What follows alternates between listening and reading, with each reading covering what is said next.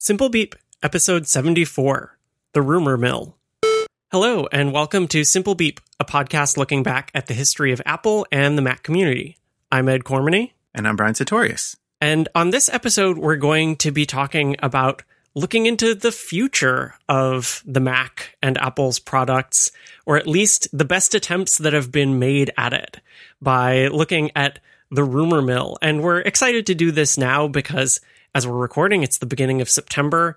New iPhone announcements are literally days away. And that means that we're in peak rumor season. And we got to thinking about, what kind of rumors are being put together this year. Not so interesting for this podcast. You've got other ones for that. But what kind of rumors we've heard over the years, over the decades, and the ways that they reached us. And so we're going to go through a whole bunch of rumor sites and some of the top rumors that we remember from several decades of Apple history. Before we go into that, though, we do have a couple pieces of follow-up. This first piece of follow-up harkens back to our episode 28 about children's software. We discussed a bunch of classic edutainment titles there, including Where in the World, or Where in the USA, or Where in Time, etc., is Carmen Sandiego.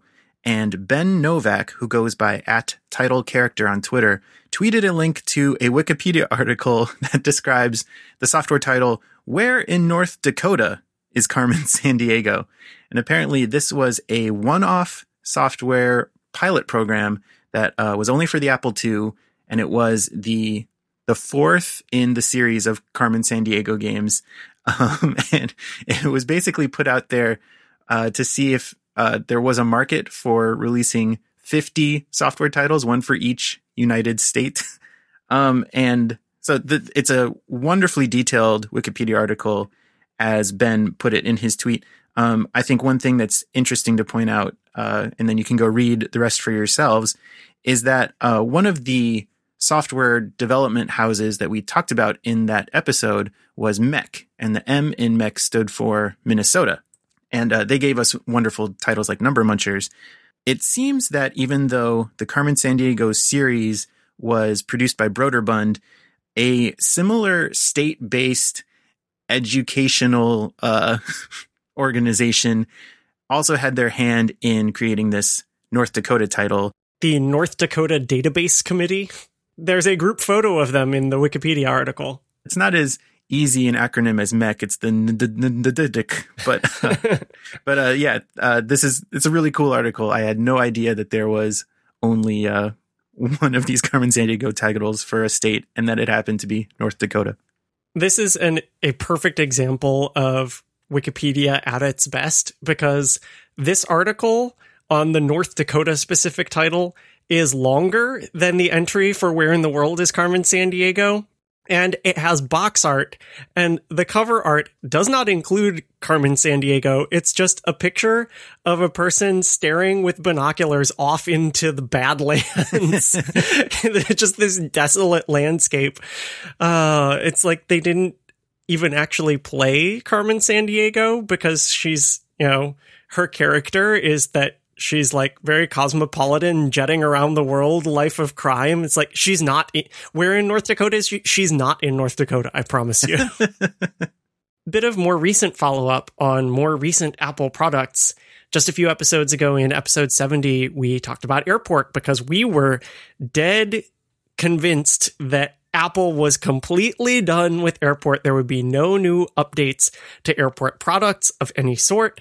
They were done until this past week, when the latest generation of Airport Express, which got discontinued, or it was last updated several years ago and was part of the overall platform discontinuation, got a software update for AirPlay 2, which is finally here-ish in iOS 12. After a year's delay itself, nobody thought that this was going to go back to previous hardware. It was going to be basically iOS only.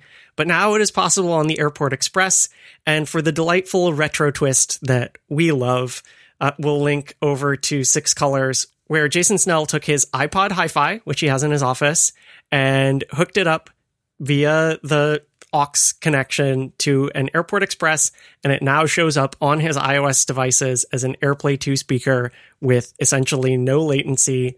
And that is absolutely living the retro Apple dream there. And finally, a larger segment of follow-up about the crowdfunded documentary Love Notes to Newton. We mentioned its release in our previous episode, and since that episode aired, Ed and I both got the chance to rent or purchase the documentary on Vimeo and watch it, and we have some notes. The very first thing I want to say is that I was very impressed by the production value of this documentary for a documentary in general, but specifically for something that was crowdfunded, which I usually, if perhaps unfairly, associate with a kind of amateur status and amateur production value. Or lack of release entirely. Not only did they clear the basic hurdle, but they really exceeded the bar. Absolutely. The footage is very clear and high definition. The sound is good. And there are graphic effects, especially when they first give someone's name on screen and their association with the Newton community. It's done in the very delightful, low-resolution Apple Casual font, as if you were scribbling it and having it transcribed on a Newton itself, complete with the scribble over animation and the kind of Mac OS X dock poof of smoke to make the text go away. It was very good. And I'm reminded by our episode about Apple typography, where Apple Casual was a font that we left out of our discussion. And thankfully, Mac Fixer on Twitter pointed it out to us. So I'll give that tweet another shout out here. Yes, Apple Casual was an Apple proprietary font. It was used on the Newton, and it was used to great effect in this documentary. One of the quotes that was said in the documentary, and I forgot to write down who said it, was, quote, "The level of complexity is high enough to be interesting and low enough to understand the entire system," obviously with regards to the Newton. And this is something that I think applies to certainly my affinity for the classic Mac OS. And, a big reason why I keep doing this show is I think back in the days where you could get ResEdit for free and poke around in your system, and there may be a couple invisible files, but nothing like the Unix-based files that start with a period and user directories and etc. The classic Mac OS was a lot like this quote about the Newton. It was certainly complex. It was a full-fledged operating system. But the kind of bar to entry for understanding how it worked was low enough that someone like Ed and I, in our early teens, could tinker with the system. So that really stuck out to me as a reason why those enthusiasts love the Newton. It's the reason I love the classic Mac. Yeah, I think that the comparison is to things in programming today where you want to make an iOS app that is like Hello World, and you look up, how do I do Hello World in Swift? And it's just like print Hello World. But there's 3 hours of installing Xcode and figuring out all of this other stuff that wraps around the one-line file that says Hello World, just to the point that I've never even gotten that far. I was really, really impressed by the segment where they go to Paris and meet with some Newton enthusiasts from France who show off the like a native Newton app that came on the compact flash card, and you would stick it in the side of your Newton, of the Michelin Guide to Paris. Michelin, yes, as in the tires, but as I learned not too long ago, the same Michelin that does the 1, 2, 3 star rating for like the top restaurants in the world, because it was a great way to combine those things. When you're in your car on our tires, where do you want to go? Obviously only the best restaurants. So they had this complimentary business on the side of the Michelin Guide, and to see it still running on a Newton in 2018 as they like kind of traced its steps through Paris was breathtaking. It was awesome. Right. And this is one of those things that we've talked about before, like with software preservation, where in part because of its simplicity, right, that guide has not been updated since it was published. It's entirely on the card. There's no network connectivity involved. There's no server that Michelin had to maintain to keep that running. So while it may be out of date, it's just like an old book that you would pull off the shelf, and you could still walk around Paris with it and say, oh, well, obviously like the Arc de Triomphe and the Eiffel Tower are still here, while maybe the restaurants, in fact, have changed. Some have gone out of business, some are new ones.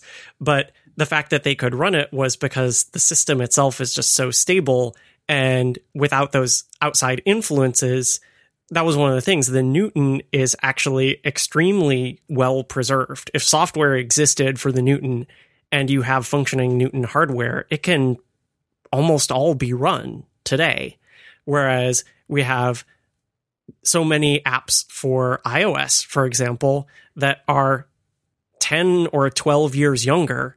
And because they had all of these other dependencies, that's the thing about the complexity of the system. They're gone because one of those dependent parts that doesn't just live on the phone in your hand has been removed for any number of reasons. And maybe to tie into that, the last big takeaway I took from the documentary was one of the members of the Newton community talking about how today the phone model is app-centric. You have all these individual little silos of your data, and the Newton model was data-centric. And I think we talked about this when we discussed the Newton on this show, and it's also the kind of the OpenDoc model that we've covered in this show a couple times. But the thing that drove it home for me was this specific person said, on the Newton, there should only be one app, the Notepad, because that's what this device is emulating. And so you get your information down on the Notepad, and then if it's contact information, it just kind of goes away into the contact. Or if it's a to-do, or if it's an event, it goes into your calendar, and so on and so on. And the data on the Newton, it didn't matter what app you captured it in or what app it was meant to be used for. It all just flowed in between. And here in 2018 on our iPhones, we have there's an app for that model. So if you have a specific use case, it goes into that specific app and it stays there. And it was refreshing to see that pointed out again. Yeah, I think that given when they filmed this, more than a year ago, I would expect most of the actual primary filming was done, or at least over the past year. They were pretty down on this fact, like this model is not going to come back. And yet now I think we can maybe see a little bit of hope for it. Like with some of the new iPad features, like where you can touch the Apple Pencil to the screen and go immediately into a note. That's very much like the default app is the Notepad, or the Notes app in iOS. And now with some, it may not be built in quite the same way, but with some of the crazy stuff that we're seeing people do with the iOS 12 beta and with shortcuts, I can imagine that if you have a mode on your iOS device, for now it's just the iPad, but maybe in the future it could be the iPhone, where you quick jump into a note and then you can use some sort of shortcut to either pull in or act on data that you've selected in the note. That model is actually almost replicable, or maybe replicable within the next year or so on iOS, which could be very exciting because, again, of course, those devices are far more powerful than the Newton was, and is the reason that many of these people, even the most devout Newton fans who were carrying them, there was a little segment where they kind of go, well, I gave up on it in 2013, or I stopped carrying a Newton a couple years ago. My iPhone or my Android phone, in one person's case, won out. You almost get the feeling that if Federico Viticci were like 15 or 20 years older, he would have been one of these people. Oh, absolutely. And one of the other things that I learned from the documentary was the connection, a direct connection between Evernote and the Newton, because one of the co-founders of Evernote was a member of the Paragraph team, Paragraph with capital G, which was the text handwriting recognition engine on the Newton. And so he took that model of having all of your information stored in notes from the Newton, his experience with the Newton, and brought it forward to other modern platforms in the form of Evernote. And say what you will about Evernote in 2018, it may not quite be that same vision or the same vision that that product had at its beginning, but it still exists, and people are still looking for that and making modern takes on it.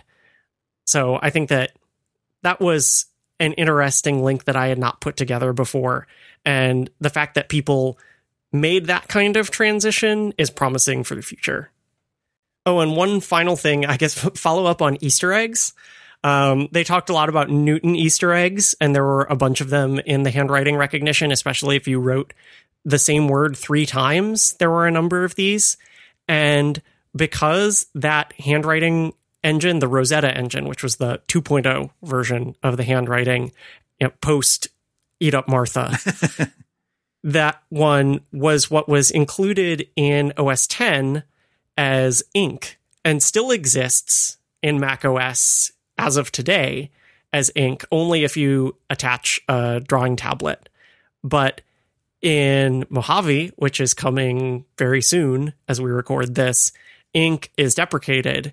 And so those handwriting recognition Easter eggs, which are still present on the Mac and can be triggered if you have the right hardware and the right software, they are finally making their exit after a very long run sort of hiding out in the background in macOS. That's a really fun segment of the documentary where the guy talking about like as it made that transition from Newton OS to macOS, and one of his superiors told him to take the code out, but instead he just added a new activation egg layer. So you'd had to do a new Easter egg to unlock the previous Easter eggs. It was great. Anyway, it was a really enjoyable documentary. We've recommended it a few times here. We aren't going to talk about it much more, but if you have not checked it out, definitely go check out Love Notes to Newton. It is not too late to support them and rent or buy the film for your own enjoyment. But now on to the main topic of this episode, the rumor mill. And like Ed said at the top, we'll start by going through a tour of popular rumor sites during the classic Mac era. And I think it's worth talking a little bit about like, how did we get here? in the era before even the iMac, let alone the iPhone, how is there a market for so many rumor sites? Like what Apple would be coming out with next in the Power Mac G3 line. And I think it just goes to show the strength and the power of the community. One of the things we talk about in our subtitle every episode. And I think especially in this season of iPhone rumors, the event is, a couple days away from where we record this, but also in this era where the whole world is connected and Apple is operating at such a scale that there are thousands of people involved with the production, mass manufacturing of iPhones. And so it's not even like rumors from a little birdie, as John Gruber likes to say, but straight up parts leaks, or even these dummy models that people are getting now that look exactly like a finished product. So it's kind of taking the fun out of the glory days of Mac rumors that we will be getting into now.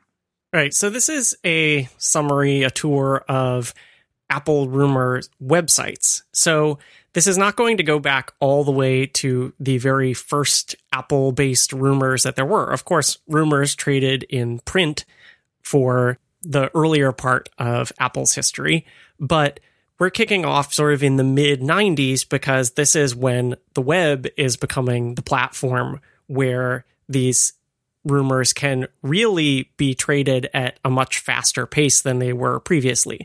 Of course, there were rumors that would show up in columns in MacWeek or Mac User or any number of magazines or trade publications. They, of course, wanted to keep their readers, first of all, buying their publications. If they had the hottest rumors or the most accurate rumors, that would help. But the web was, it's a cliche to say that it's like democratization of publishing. But I think that some of these early examples really were that. So let's start off with macOS rumors. So we want to point off that this is not related to the current Mac rumors, but I do remember this site. This was macosrumors.com. And for a while, it was like my go-to Apple News site. And this site, though, was started in 1995, so yes, very early web. And it was started by Ethan C. Allen, and he was 16 when he started this site. And I think that this is going to be indicative of some of these early sites where it was not about privileged access. It really was about speculation and rumors and conversations about what people thought might happen as opposed to, and I think that still goes on today, but we have more of a separation between sort of idle speculation and more like confirmed rumors, more just like leaks rather than what could Apple make next? We can all talk about what could Apple make next. And there was a lot of that going on at this point on sites like macOS Rumors. So it started in 95, and I think it was, a pretty small site then. The domain expired around 1997, and a different person named Ryan Meeder picked it up and helped run the site. In this incarnation is what I remember, where the aesthetic of the site was their logo was the two little faces, pixely faces from the users and groups control panel in OS 8. Yeah. And then it had a little sound wave coming out of it, very much like our Simple Beep logo. And it said, psst, like, come over here. We've got the dirt on Apple. And I was browsing through some of these on the Wayback Machine because you can just sort of page through and see almost like day by day or month by month what was surfacing on this type of rumor site. And I just wanted to pick up one crazy example rumor from 2000, so a few years into the site's existence. At that point, it was pretty well established. I was probably reading it then. And this one, the headline is, Nintendo's Dolphin could provide Mac crossover platform. And in retrospect, this is just completely wrong. So there was also a separate world of Nintendo rumors, which was mostly stoked by Nintendo, because the biggest Nintendo publication was Nintendo Power, which was owned by Nintendo. So at this point, Dolphin was the code name for what eventually became the GameCube. And there is absolutely nothing to do between, like nothing in common between the GameCube and Macs of that era, other than that they ran PowerPC processors. That is the beginning and end of it. And someone just seized upon this tiny fact that there might be some hint of architecture similarity and said, aha, this will be the Pippin replacer. Oh, God. So macOS Rumors ran its course, and the site lapsed as of 2007. I don't know if there's any more detail on just what happened or whether the people who were involved just moved on and had other things that they wanted to work on. Yeah, as we'll get to in discussion of other sites, there's a definite reason why they stopped operating. Right. But I think here, I'm looking at one of the later captures on the Wayback Machine. They did another little visual refresh. It was their logo became the OS X silhouette person in front of the little globe network. It looks more sinister, to be honest. And they're rebranded as MOSR. But in this, towards the end of their time, as opposed to at the beginning, where daily they were publishing whatever, throw it all against the wall and see what sticks. Towards the end of their run, they were publishing monthly highlights and reviews of things that had come up over the past month. And so obviously the posting volume had decreased drastically to the point that it was perhaps not driving traffic, because if it's only updating once a month, may not be a going concern anymore. Yeah. Another one of my favorite Apple sites from this time, this one was a sort of infrequent posting site, but I think it made up for it in its charm, which was As the Apple Turns. And the whole notion of this site was that it was started in September of 97 by Jack Miller, and it focused more on humor and parody than actually getting rumors right. So there was comedy about things that had already been released, and of course, wild speculation, because that's where you can really have some fun with things. One of the things that I remember the most from this site was that they had a quarterly contest called Beat the Analysts, where you were asked to predict to the dollar the quarterly earnings for Apple. And they had prizes that included t-shirts from the site, which, man, I wonder if any of those are still out there. I do not even know what they would have looked like. I guess they would have had the AT&T logo on them. The other thing that they offered were a selection from the Baffling Vault of Antiquity registered trademark. It was like their bargain bin of old Mac games. So from the Q3 2004 challenge, they say, there's actually some new stuff in there, believe it or not. In addition to mainstays such as Zork Nemesis, 1996, The X-Fools, 1997, Angel Devoid, Face of the Enemy, 1995. These are all linked to reviews of them. Duke Nukem 3D, 1998, and some ancient thing called Maniac Sports, 1994, shrink-wrapped.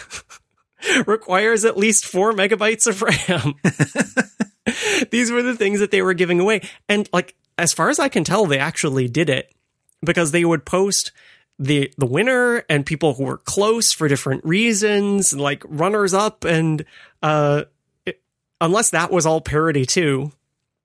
But I remember entering the contest, and they do have the things where they at least mention what the Apple earnings results were. And so there was one here where the person who got it right was, it was listed as exactly $56 million. Million with an M. And just to put things in perspective, I had to do some math on that for if we were having such a contest today. If you had entered $56 million, you would have accurately predicted Apple's revenue for 1 hour. Suffice it to say, they're doing a little bit better now. I also really, really enjoyed this site, and I liked it more on a meta level. First, I think we have to talk about the site's design, which some of the Internet Archive's captures were able to preserve with the full images because it was styled to look like a classic macOS desktop. The individual posts were in Apple Platinum windows. There was a sidebar that looked like the application switcher, and site announcements were in stickies, like the old classic stickies. And then in keeping with its kind of lighthearted tone, the way it was written and the way it was presented was as if it was a soap opera, as the Apple turns. And so instead of posts or entries, they're episodes. And I just really appreciated the production level, to use that term again, of the website, and kept going back to it for the laughs, of course, but also just kind of to marvel at how complete of a recreation they did of the classic desktop. Yeah, I think that other sites attempted such things around this time, and they were the only one that pulled it off, actually rendering Platinum windows and all of the rest of the desktop in the browser. And it really still almost works today. There are some places where they assumed that they could fill in text and get fonts like Chicago and that they would be bitmapped. And now it looks like serif text in the middle of a title bar, which is a little bit off. But like, I've got one of the windows open right now in the Wayback Machine, and I can resize it all the way across my 4K monitor, and the menu bar scales across and the windows move. Like, it's still pretty good. So we talked about the macOS Rumors site kind of just fading away as the domain lapsed. As the Apple turns, kind of had a similar increasingly long period of time between posts until people started realizing that there hadn't been any posts in a while. And there's a kind of sad or potentially sad article from Wired, like, right from the top. The headline is MIA Jack Miller from As the Apple Turns. And it's basically saying, like, does anyone know him? Can anyone reach out? We want more content, obviously, but we also just hope he's okay. But that story at least has a happy ending. He had just been taking time off because his family celebrated the birth of his daughter.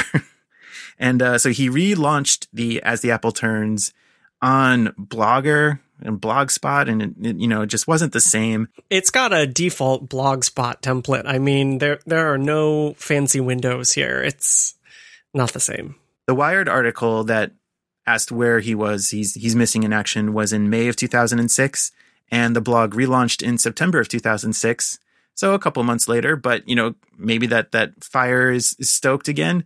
Not quite. The last post on the second iteration of As the Apple Turns was only a couple months later in November of 2006.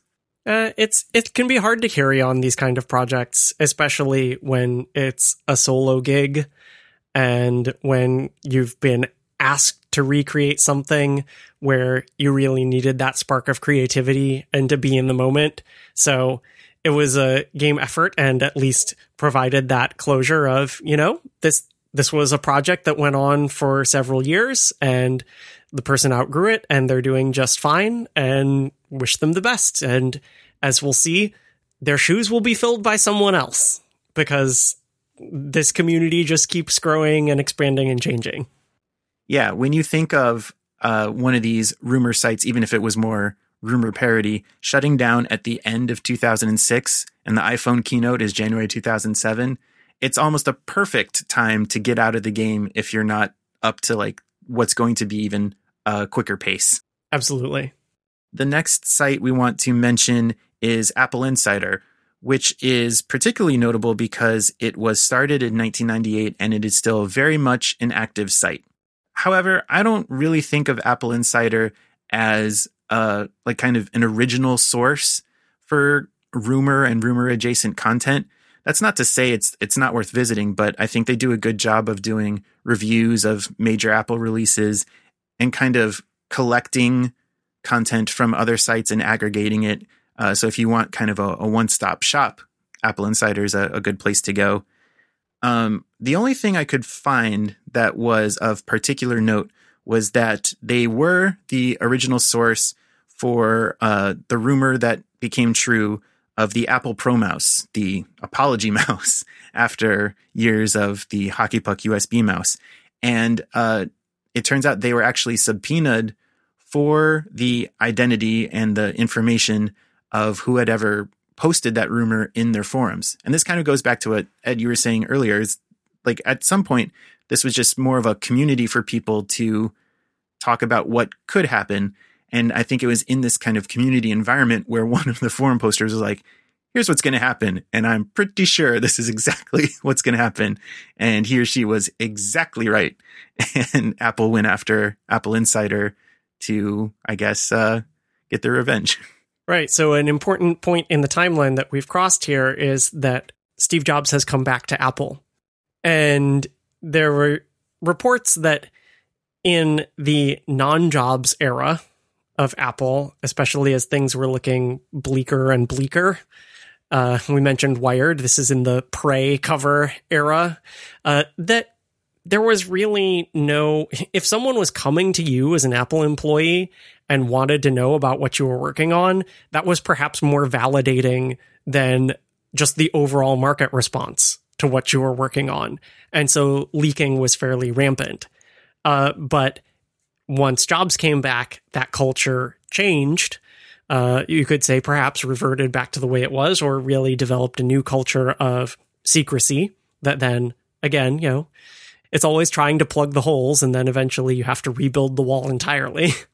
But this was at the beginning of that era where Apple started getting pretty litigious, where they were looking at actually shutting down rumors. Of course, they wanted to stop them from the inside. That would be the better way to do it. But if things were getting out, they wanted to shut it down by any means necessary. And sometimes that meant targeting the messenger, even if it was just some individual person who set up a web forum and someone walked onto their web forum and said something true and they rebroadcast it.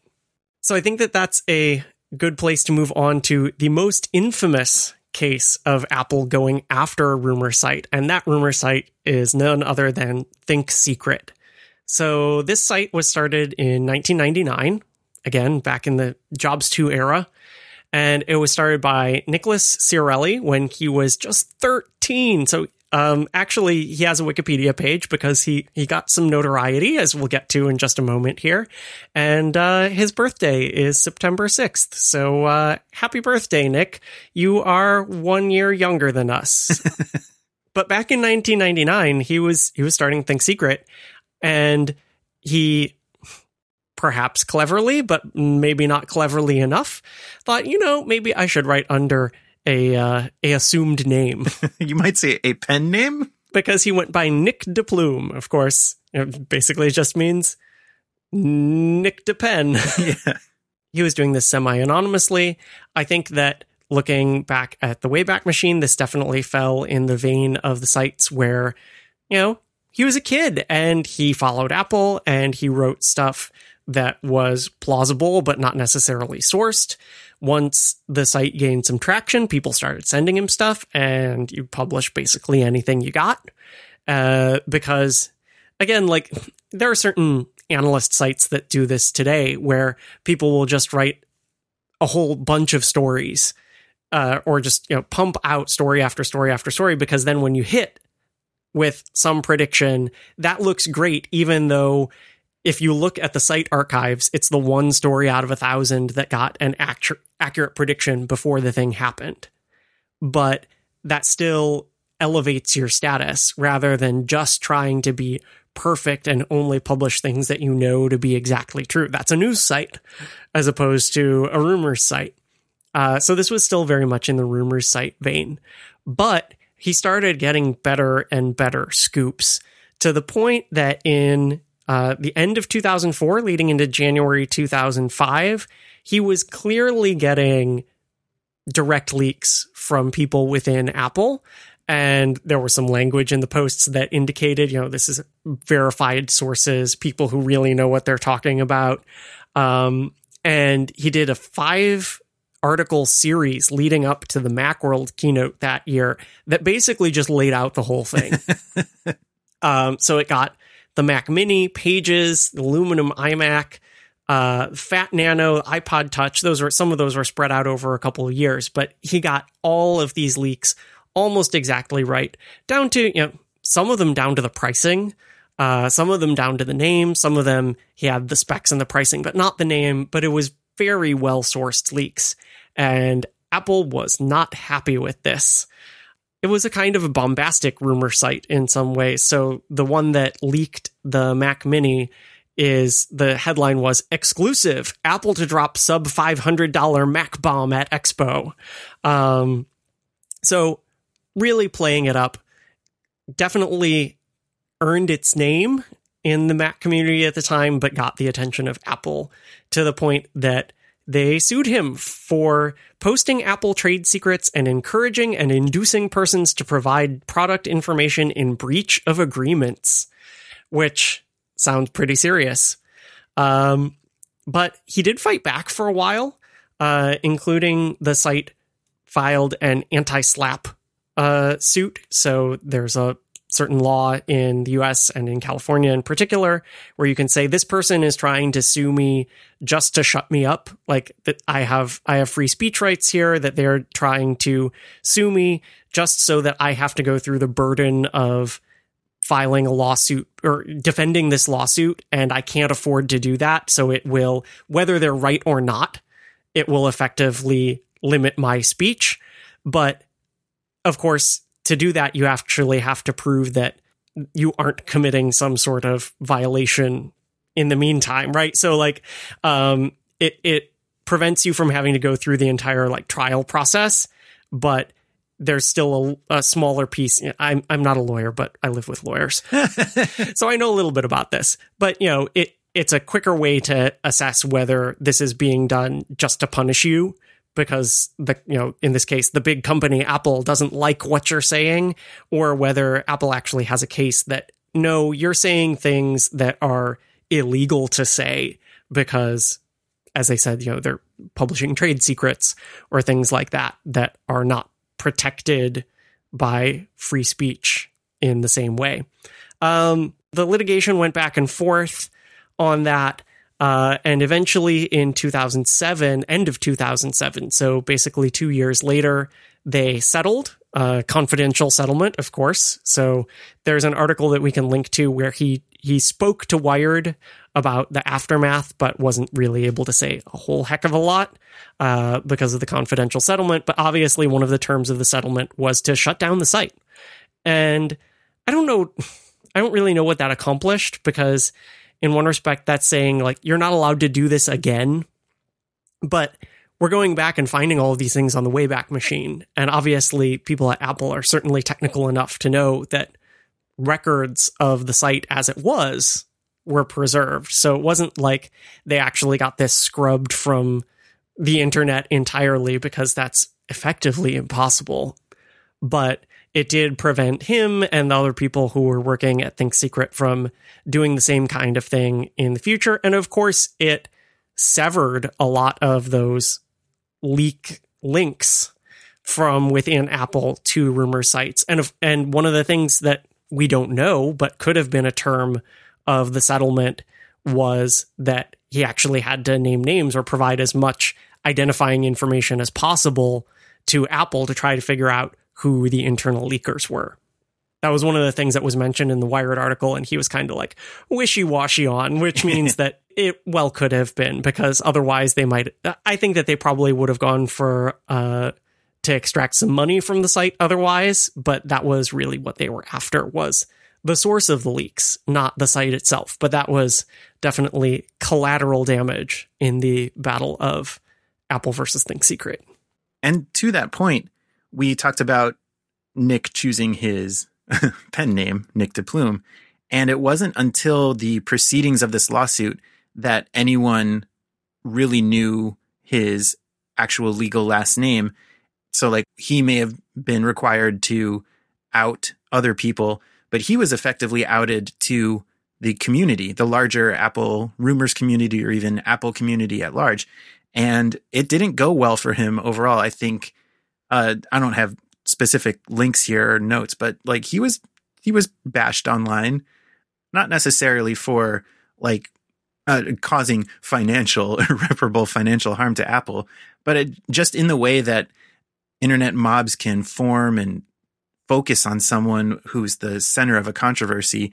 I think once his real name was out there, he found himself one of those targets, which is unfortunate. Yeah, definitely. Although it seems like he has since landed on his feet, and wish him well. One thing I want to talk about really quickly, I think it's really cool that you chose the Mac Mini article as an example, because one of the big juicy tidbits there is the price, the sub $500 price. And it's well known that marketing and pricing are things that can just be, like emails between Phil Schiller's department. And those might be some of the hardest details to get out. Parts can find their way out of a Chinese manufacturing facility very easily in comparison. And so this was a big deal. And I think it's very cool that the $500 price point is the thing that leaked, because at least for a time, there was a time where, similar to Nintendo and Nintendo Power, Apple would try to stoke rumor fires on their own by strategically leaking information to the Washington Post. Because I think the best example of this is leading up to the unveiling of the original iPad, where the Post published an article that it was expecting a $999 price point. And Apple was able to come out and say, like, people are expecting $1,000 price point. Well, it's half of that. And so they hit that $500 thing in a way that was surprising, because they were able to control the rumor mill at something artificially inflated. So I think it's cool that a couple years ago, or a couple years before that, that same price point was leaked, and maybe was like the straw that broke the camel's back for them and Think Secret.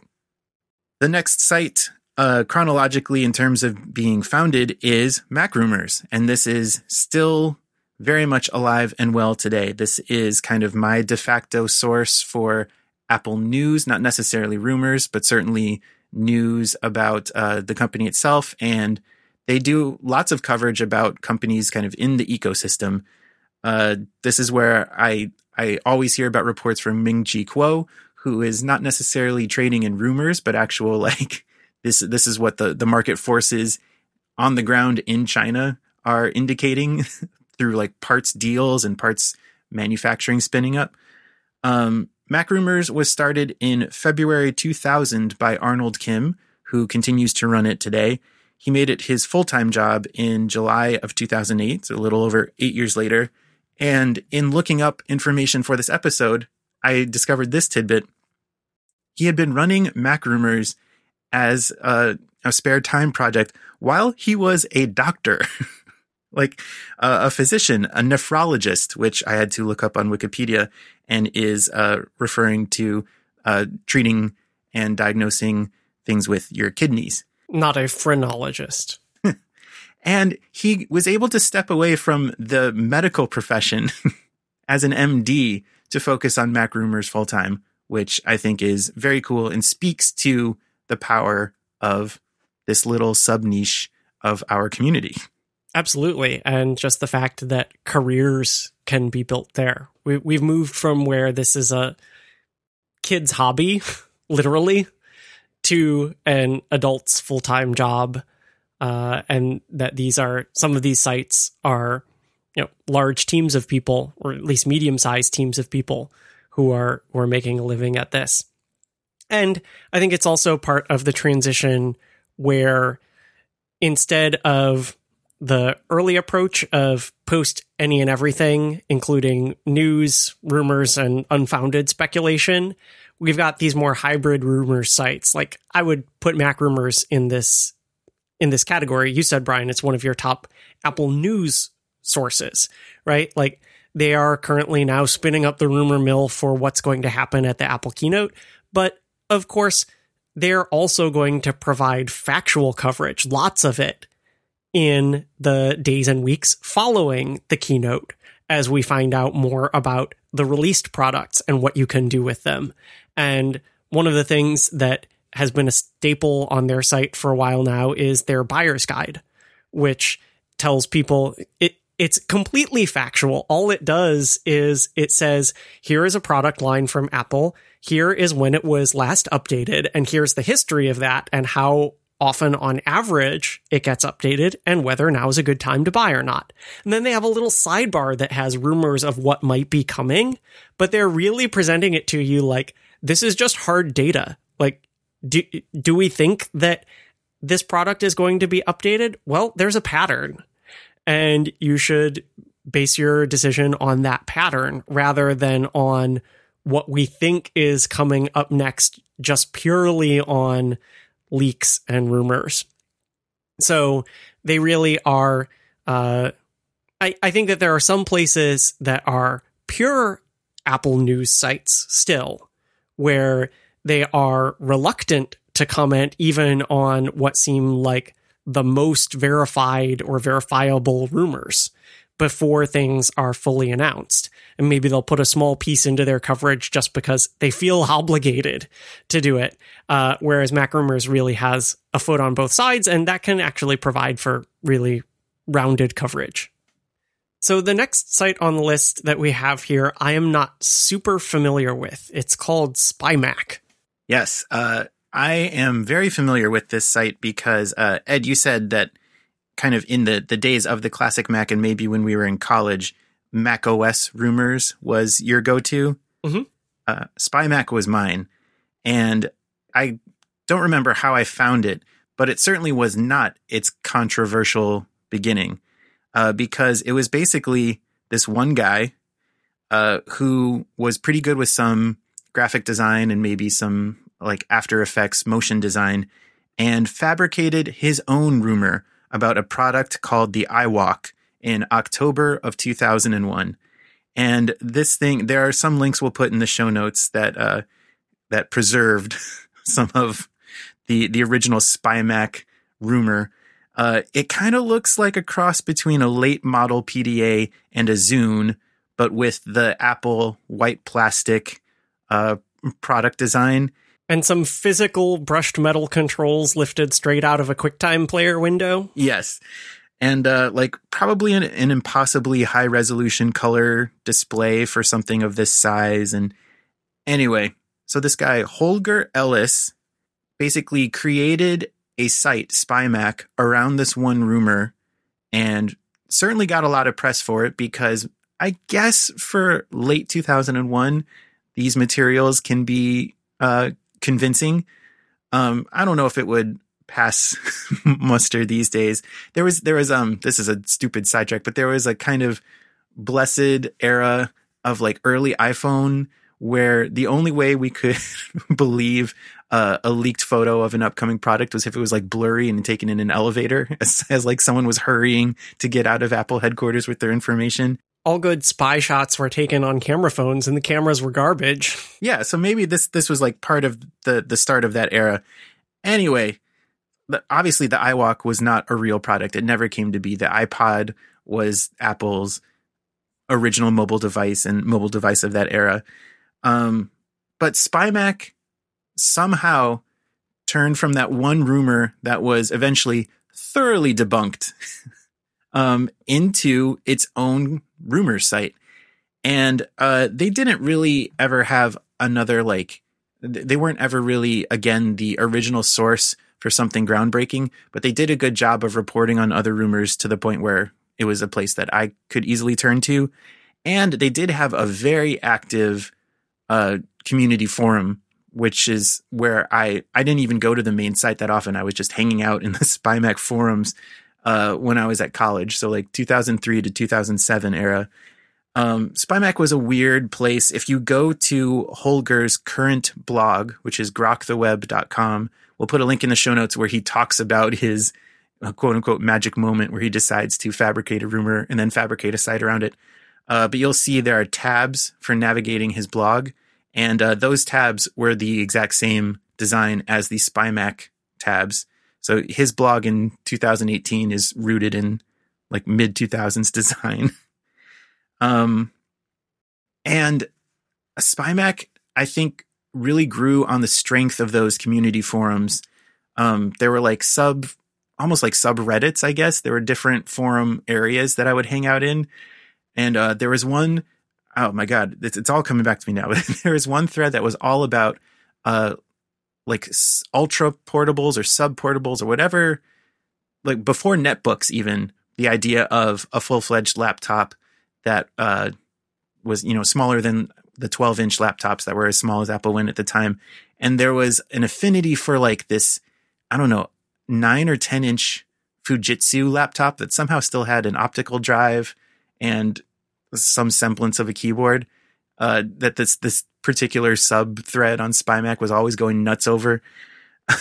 Anyway, so SpyMac grew on the strength of its community and not so much its initial direction as Apple rumors and Apple news, to the point where they kind of became a competitor / companion to iTools or .Mac. What? You could get at spymac.com email addresses, and they gave you a gigabyte of space before Gmail existed. So that was, that was wild. I forget I knew that there was one called Wheel. I think it was involved with like contacts or sending iCard essentially type things to different people in the SpyMac community. And then in January of 2007, they did a full pivot away from like community Apple centric or Apple designed online community features to basically trying to be YouTube a year too late. And SpyMac was a video site where you could upload your own videos and watch other people's videos. And that pretty much crashed and burned because they were too late. But it was just a wild site that had a really vibrant, very niche community that I would go to every day. And it's no longer part of my life. You got to admire these guys' hustle. Also, we're going to link to the very first capture of SpyMac in the show notes. And like I said, not only hustle, but chutzpah. Like, so I figured, okay, someone wants to make a rumor hoax or any kind of hoax in the modern internet era.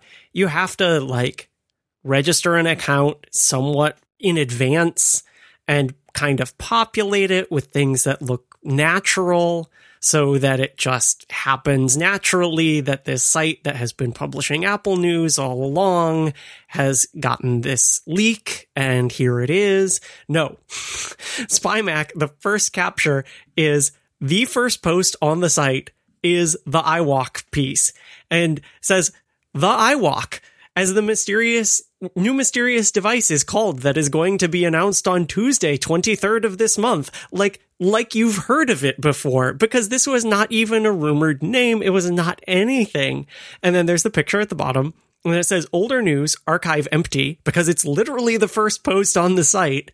The post is full of typos.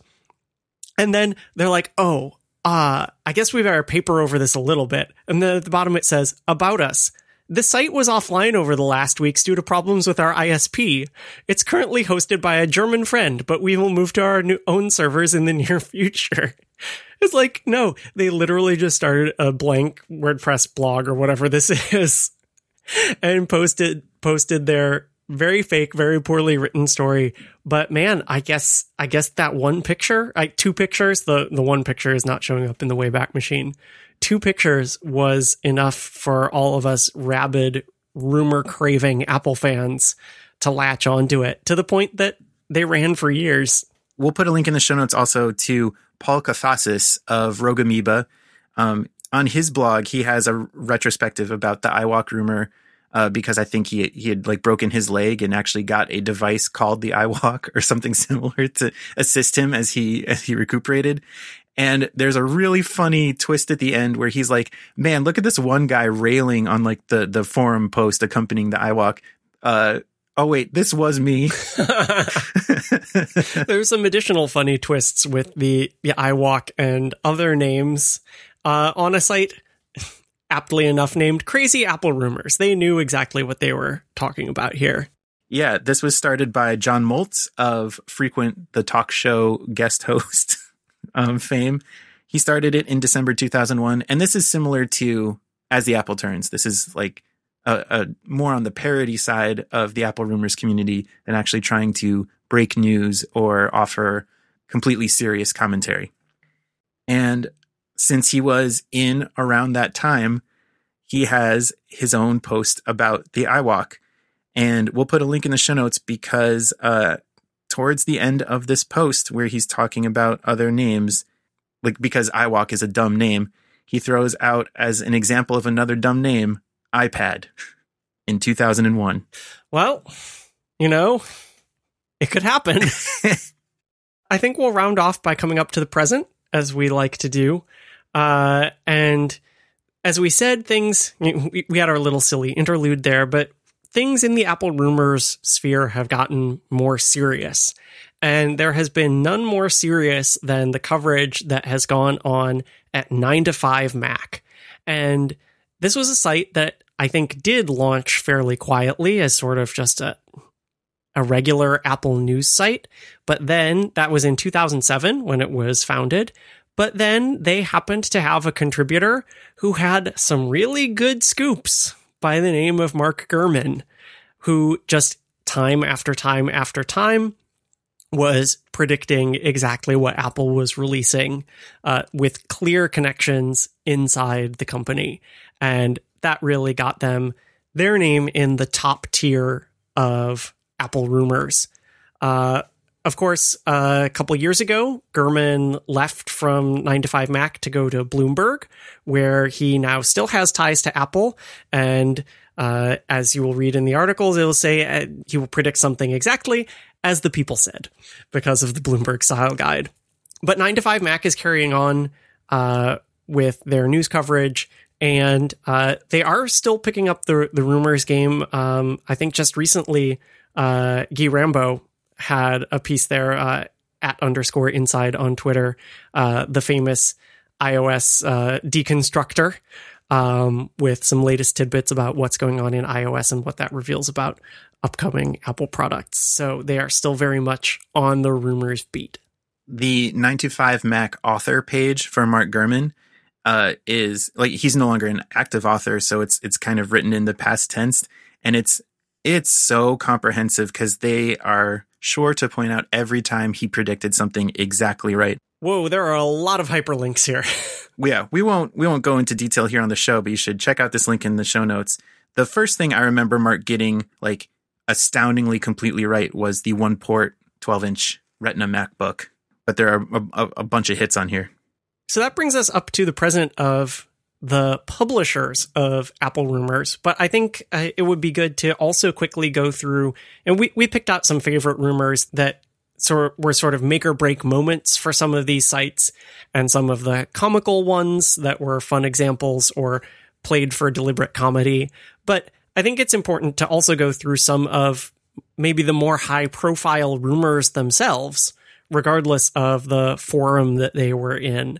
Again, chronologically. And this time we'll go back a little bit earlier, because we can get some of these records from things that existed either before the web in print, or from things like Tidbits, which was published in various other electronic forms before the regular web. So a couple from the very early era of the Mac was that people were always looking for what the low-cost Mac was going to be. And what's the next low-cost Mac going to be? You know, after the SE, that's sort of a more affordable Mac. But then the SE was getting long in the tooth, and the SE30 was very expensive comparatively. And so what is going to be the low-cost Mac? And this was before people even knew that it was going to be called the Mac LC. Eventually, Apple was actually going to embrace that and call it the LC, standing for low cost. And one of these that I found in Tidbits, we'll have links to some of these, is that there were rumors that Apple couldn't actually manufacture a low-cost Mac themselves and were going to outsource it to Tandy, makers of Radio Shack brand computers. And that, of course, never came to pass, but I thought that was a pretty funny one. Also, on the high end, people are always looking for the next high-end Mac as well. I mean, we live for our Mac Pro rumors these days, right? And so the Macintosh had come out. The Macintosh 2 series had come out and been very successful and had multiple iterations, but was running its course. And people are saying, well, what's the Macintosh 3 going to be? Because, of course, there's going to be a Macintosh 3. There was an Apple 3. It was terrible, but that would be the next logical thing to do. So there are many, many, many rumors talking about what is the Macintosh 3 going to be. In fact, some of them were extremely accurate as it got down to the release of this computer, having things like the clock speed, the number of RAM slots and new bus slots, and all of that exactly right. But again, missing the marketing piece that was actually going to be released as the first Quadra. From 3 to 4, too. Right, they skipped right over 3 because the Apple 3 was bad. One of I think maybe the first rumor that I remember being aware of and the hype around it was, what was Apple's next big operating system going to be after the era of System 7? Because there's 7 and 7.1. 7.5 was pretty cool. 7.6 was getting there. But we were all wondering what was going to happen after the 7.x series of operating systems ran their course. And there were a bunch of rumors in this direction.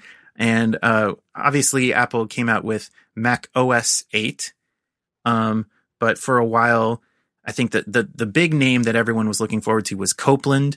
This led to the Aaron extension we've talked about on the show after Aaron Copeland that let you skin your System 7 like what the rumored next generation system would look like. And there's a great article that Ed found on Tidbits that laid out a multi-year plan for Apple's big OS transition away from System 7, to the point where there's going to be a transition OS between the remnants of System 7 and the radical new whatever comes next called Marconi. And one of the things that they get right in here is that they say, we think that the next thing won't actually be System 8 or System X, whatever comes next, but it'll be Mac OS. And Marconi may be Mac OS 1. Well, they got the Mac OS part right. Right, because Mac OS 7.6 was a thing. Yeah, System 7.5 to Mac OS 7.6. But this was well before that. So they knew that name transition was coming, but it was such a chaotic mess in terms of what projects were behind, what were skunkworks, what was actually getting approved, that which one of these came out. I mean, Marconi, it says in here, Marconi was leaning heavily on the OpenDock technology, which was perhaps a viable option then, but was, of course, effectively killed before the release of Rhapsody as Mac OS 8. So there are things all over the map because really Apple's OS development team was all over the map. There's, of course, around the same time, will Apple acquire someone else to form the structure for their next operating system? And they did. They acquired Next, and that's how we got to OS X. But one of the other rumors around this time was BE for the BOS, which I always remember from this era of its kind of isometric 45-degree angle icons and their little pegmen people to represent the users and groups. So yeah, this whole era of rumors about what is Apple doing after System 7, and the answer was Mac OS 8, and not a lot of what you thought.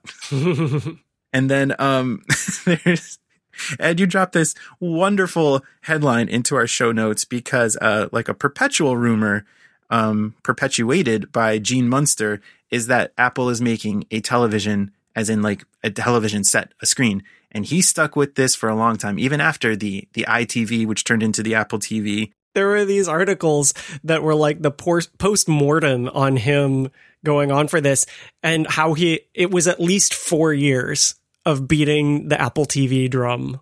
And the headline that you have put in our show notes, which is from macrumors.com, is Gene Munster faces the prospect of no Apple television set. He's coming to terms with his reality. There were other good ones from iPhoneincanada.ca. Analyst Gene Munster finally abandons hope of an Apple television. Abandon hope. CNBC, Munster culpa. I was wrong about Apple TV. 9 to 5 Mac from 2014. It's time for Munster's annual Apple television prediction, and this time it's 2 years away. People ragged on him for this. And of course, it never happened. I can confidently predict without knowing for sure that when John Gruber was doing his Jackass of the Week column at Daring Fireball, that Gene Munster was the recipient a couple times. Oh, wait, I've got one more. The Verge, May 19, 2015. Analyst's years-long dream of an Apple television dies a quiet death. So the fact that he basically said, I no longer believe this rumor itself became news around the entire community, which shows... Yeah, that's literally just the first page of Google results for Munster Apple television. Kind of on that note, let's talk about a couple rumors that like caught fire, but were, in hindsight, terrible ideas that obviously didn't come to pass. And one was that as fervor around this Apple's making a phone rumor is picking up, what's it going to look like? Enough people were convinced that it was going to be some kind of rotary click wheel iPod hybrid that that rumor itself made it into the iPhone keynote. So that's that's worth mentioning. Definitely. Another one that happened in the iPhone era was when rumors of what the iPhone 5 physical design were going to be, but before there were these confirmed part leaks out of China, the most reliable rumors were that it was going to have the same shape as the iPhone 4, but just with a slightly taller, thinner aspect ratio screen. And everyone said, that's impossible. Apple will never do that. They must have something far more clever up their sleeve. And so there were all these rumors of teardrop shape iPhone 5 designs where it would taper like a MacBook Air did. And there were terrible mock-ups of this. And podcasts went around and around and around on what would this look like? How would it work? Would it reduce battery life? And then Apple released the phone and they go, here it is. It looks like an iPhone 4, but the screen is taller. And everyone went, we wasted a lot of time on that rumor. And then I guess we bring this segment of rumors that seem to keep coming up, but never coming to fruition, and bring it into today.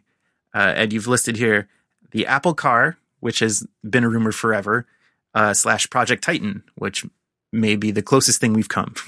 Yeah, and again, another one that lasted for multiple cycles. It was one of these where, sometimes there's a rumor, and if it doesn't come to pass in the next Apple event, it just kind of goes away. Especially if something else, a similar product, is released, you go, oh, well, that rumor was wrong. On to the next. But obviously, Apple has never released a car. Although they do have self-driving cars in testing in California. People know this because the state requires them to disclose it. for legal purposes. But it's some sort of very small project, and we don't know exactly what it's for at this point. But because Apple didn't like immediately release a car in the 6 months after this rumor came out that they were working on a car, it just kept going and going and going. And I think the funniest thing about that rumor was that, like early iPhone rumors, people started doing mock-ups. Oh God, and they're bad. Right? Like they're terrible. They're like these like pods with an Apple logo on the side. Or there was that one where like a design firm like made the Apple car and it looked like your worst Pinewood Derby car from 3rd grade. Like, it was awful, but people won't let it go. And the fact of the matter is that if Apple ever releases a car, it's going to look like a car. I remember when, not necessarily a rumor, like people actually thought with certainty that it was going to happen, but the kind of discussion that you were talking about in the early sites of the mid 90s, I remember talk of like Apple should make a car. It makes so much sense. Like they make such elegantly designed things that really simplify and strip away the unnecessary.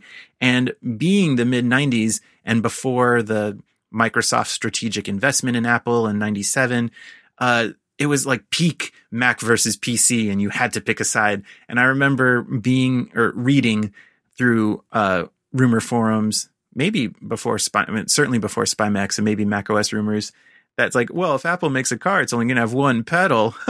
That's so dumb. But yeah, it's a rumor that's been there since probably, I don't know, 1991. I think that covers at least a couple decades of Apple rumors. And the fact of the matter is that Apple is not going anywhere anytime soon. And that means that there will be a steady stream of Apple rumors for years to come.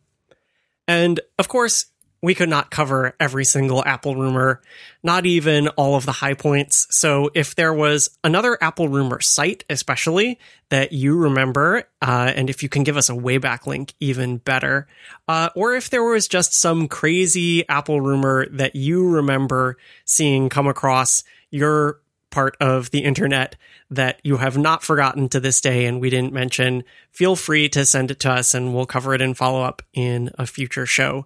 You can, of course, find us on Twitter at @simple_beep, or if you have a longer message, you can pass that along to us on our website through a contact form at simplebeep.com. You can also find us individually on Twitter. I'm at Bsuto, BSUTO. And I'm at eCormany, ECORMANY. Thanks for listening, and we'll talk to you next time.